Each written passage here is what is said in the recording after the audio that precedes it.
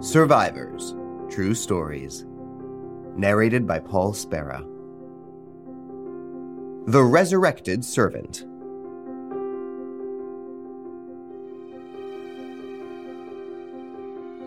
Many of those sentenced to death over the years were executed by hanging.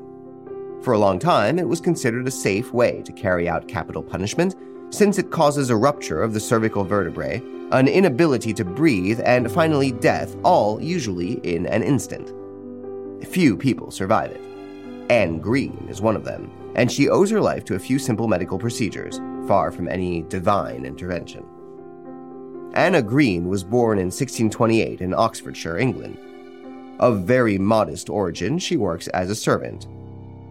In 1650, she enters the service of Sir Thomas Reed. Geoffrey Reed, his grandson, finds the young woman to his liking, and he seduces her. She becomes pregnant and gives birth about 6 months later to a baby stillborn, according to her. Born in the mud of the garden outhouse, the child is immediately buried by its mother. But Sir Thomas is informed of the birth. He informs the local judge, and Anne is arrested. She swears that her baby, greatly premature, had died at birth. The little corpse is exhumed and examined. The doctors agree that indeed it died in the womb. It did not have time to live. But the court still considers that Anne has murdered her child and sentences her to death for infanticide. She is sent to Oxford prison to be hanged on December 14th, 1650. She is 22 years old. On the appointed day, Anne Greene is taken to the gallows and hanged. Executions don't always go well in those days, and the condemned could sometimes hang for a long time before expiring. To shorten any possible suffering, Anne has asked some of her friends to pull her by the feet once she's hanging. This is what they do. 30 minutes later, when the executioner declares her dead, she's placed in a coffin and taken to the hospital to be dissected by Dr. William Petty, an anatomist. When the coffin is opened, signs of life can be seen on the corpse. It seems to be breathing and even moaning. Dr. Petty and his assistant, Thomas Willis, immediately abandon their dissection project and set about saving the dead woman.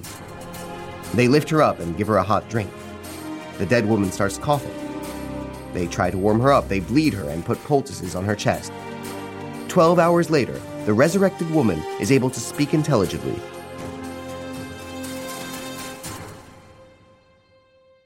The next day, she drinks and eats.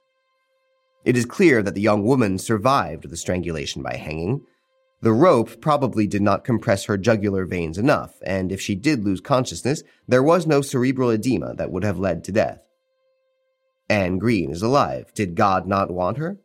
Is her survival not proof of her innocence? The court chooses to pardon the young woman. While William Petty and Thomas Willis achieve medical fame, Anne Greene returns to her village, her coffin under her arm. It bears witness to her extraordinary survival.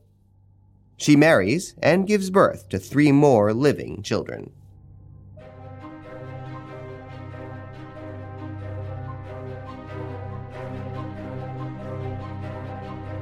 Did you like this episode? Feel free to comment, share, and rate it. See you soon for new stories. Midnight Studio, addictive podcast creator.